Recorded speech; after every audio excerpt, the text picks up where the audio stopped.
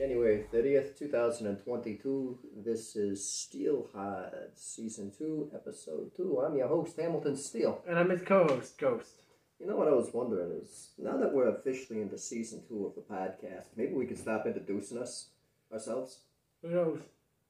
You think there's still some But we dummies out still there? also have a sound-only version where we basically just cut out the video. I think it's audio description for those guys. What we should do is we should make a podcast for the deaf. Wait, isn't that what podcasts already are? What, for the deaf? Oh, no, for the deaf. Oh, sorry. What did you think it was for? I was thinking for the blind, but I got the two senses mixed up. No, the blind people I like. The deaf people I have a bit of a problem with. They don't hear Isn't me. that basically just adding subtitles? Well, I wasn't going to add subtitles. I was going to get somebody to come in here with sign language. I mean, well, at least that would funny. make more sense than Australia. That sounds... Well, we won't go there. But, no sense of flogging a dead horse. you know, it's kind of funny because I was looking at these podcasts and they're really not a priority in us. You know, they get done when they get done.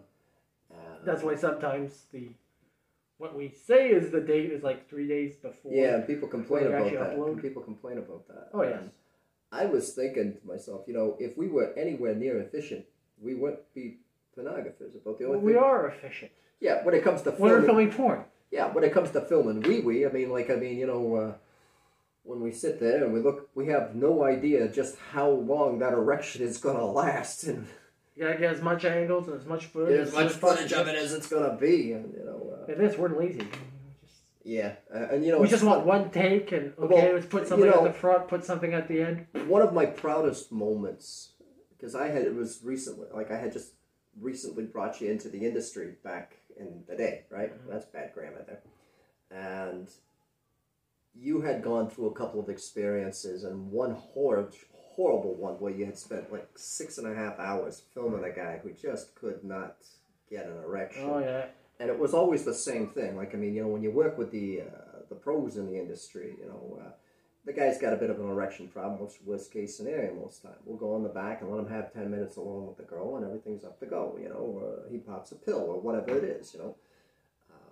But the horror stories are always the girl wants her boyfriend or something along those lines. And it was funny because you had done that big thing there where it was like, I think you had 15 minutes worth of footage and you were really ticked. And this girl came in and she was gorgeous.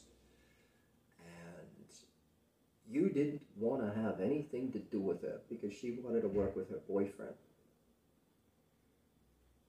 And you were, no.